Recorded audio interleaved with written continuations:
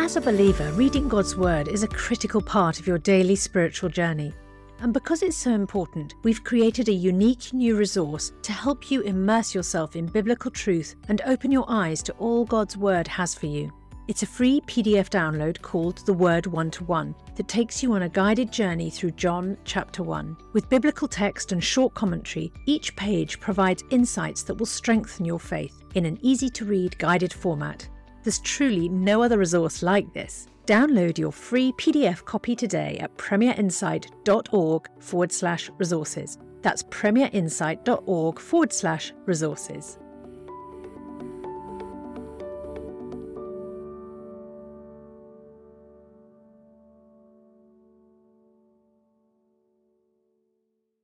Bringing the Word to life. The Bible in a year. Job chapter 22. Then Eliphaz the Temanite replied, "Can a man be of benefit to God? Can even a wise person benefit him? What pleasure would it give the Almighty if you were righteous? What would he gain if your ways were blameless? It is for your piety that he rebukes you and brings charges against you. Is not your wickedness great? Are not your sins endless? You demanded security from your relatives for no reason. You stripped people of their clothing, leaving them naked. You gave no water to the weary, and you withheld food from the hungry. Though you were a powerful man owning land, an honoured man living on it. And you sent widows away empty-handed and broke the strength of the fatherless. That is why snares are all around you, why sudden peril terrifies you, why it is so dark you cannot see, and why a flood of water covers you. Is not God in the heights of the heaven? And see how lofty are the highest stars. Yet you say, what does God know? Does he judge through such darkness? Thick clouds veil him, so he does not see us, as he goes about in the vaulted heavens. Will you keep to the old path that the wicked have trod? They were carried off before their time, their foundations washed away by the flood. They said to God, leave us alone. What can God, the Almighty, do to us? Yet it was he who filled their houses with good things. So I stand aloof from the plans of the wicked. The righteous see their ruin and rejoice. The innocent mock them, saying, surely our foes are destroyed and fire devours their wealth. Submit to God and be at peace with him. In all this way prosperity will come to you. Accept instruction from his mouth and lay up his words in your heart. If you return to the Almighty, you will be restored. If you remove wickedness far from your tent and assign your nuggets to the dust, your gold of Ophir to the rocks in the ravines, then the Almighty will be your gold, the choicest silver for you.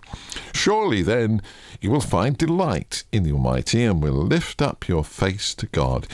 You will pray to him and he will hear you, and you will fulfill your vows. What you decide on will be done, and light will shine on your ways. When people are brought low and you say, lift them up, then he will save the downcast. He will deliver even one who is not innocent, who will be delivered through the cleanness of your hands. Job chapter 23. Then Job replied, even today my complaint is bitter. His hand is heavy in spite of my groaning. If only I knew where to find him. If only I could go to his dwelling. I would state my case before him and fill my mouth with arguments. I would find out what he would answer me and consider what he would say to me. Would he vigorously oppose me? No, he would not press charges against me. There the upright can establish their innocence before him, and there I would be delivered forever from my judge. But if I go to the east, he is not there. If I go to the west, I do not find him. When he is at work in the north, I do not see him. When he returns to the south, I catch no glimpse of him. But he knows the way that I take. When he has tested me, I will come forth as gold. My feet have closely followed his steps. I have kept to his way without turning aside. I have not departed from the commands of his lips. I have treasured the words of his mouth more than my daily bread. But he stands alone, and who can oppose him? He does whatever he pleases. He carries out his decree against me, and many such plans he still has in store. That is why I'm terrified before him. When I think of all of this, I fear him. God has made my heart faint. The Almighty has terrified me. Yet I'm not silenced by the darkness, by the thick darkness that covers my face. Job chapter 24. Why does the Almighty not set times for judgment? Why must those who know him look in vain for such days? There are those who move boundary stones, they pasture flocks they have stolen, they drive away the orphan's donkey and take the widow's ox in pledge. They thrust the needy from the path and force all the poor of the land into hiding. Like wild donkeys in the desert, the poor go about their labour of foraging food. The wasteland provides food for their children. They gather fodder in the fields and glean in the vineyards of the wicked. Lacking clothes, they spend the night naked. They have nothing to cover themselves in the cold. They are drenched by mountain rains and hug the rocks for lack of shelter. The fatherless child is snatched from the breast. The infant of the poor is seized for a debt. Lacking clothes, they go about naked. They carry the sheaves, but still go hungry. They crush olives among the terraces. They tread the winepress, yet suffer thirst. The groans of the dying rise from the city, and the souls of the wounded cry out for help. But God charges no one with wrongdoing. There are those who rebel against the light, who do not know its ways, or stay in its paths. When daylight is gone, the murderer rises up, kills the poor and needy, and in the night steals forth like a thief. The eye of the adulterer watches from dusk. He thinks no eye will see me, and he keeps his face concealed. In the dark, thieves break into his houses, but by day they shut themselves in. They want nothing to do with the light. For all of them, midnight is their morning. They make friends with the terrors of darkness. Yet they are foam on the surface of the water. Their portion of the land is cursed, so that no one goes to the vineyards. As heat and drought snatch away the melted snow, so the grave snatches away those who have sinned. The womb forgets them. The worm feasts on them. The wicked are no longer remembered, but are broken like a tree. They prey on the barren and childless woman, and to the widow they show no kindness. But God drags away the mighty by his power. Though they become established, they have no assurance of life. He may let them rest in a feeling of security, but his eyes are on their ways. For a little while they are exalted, and then they are gone. They are brought low and gathered up like all others. They are cut off like heads of grain. If this is not so, who can prove me false and reduce my words to nothing? Colossians chapter 2. I want you to know how hard I am contending for you and for those at Laodicea and for all who have not met me personally.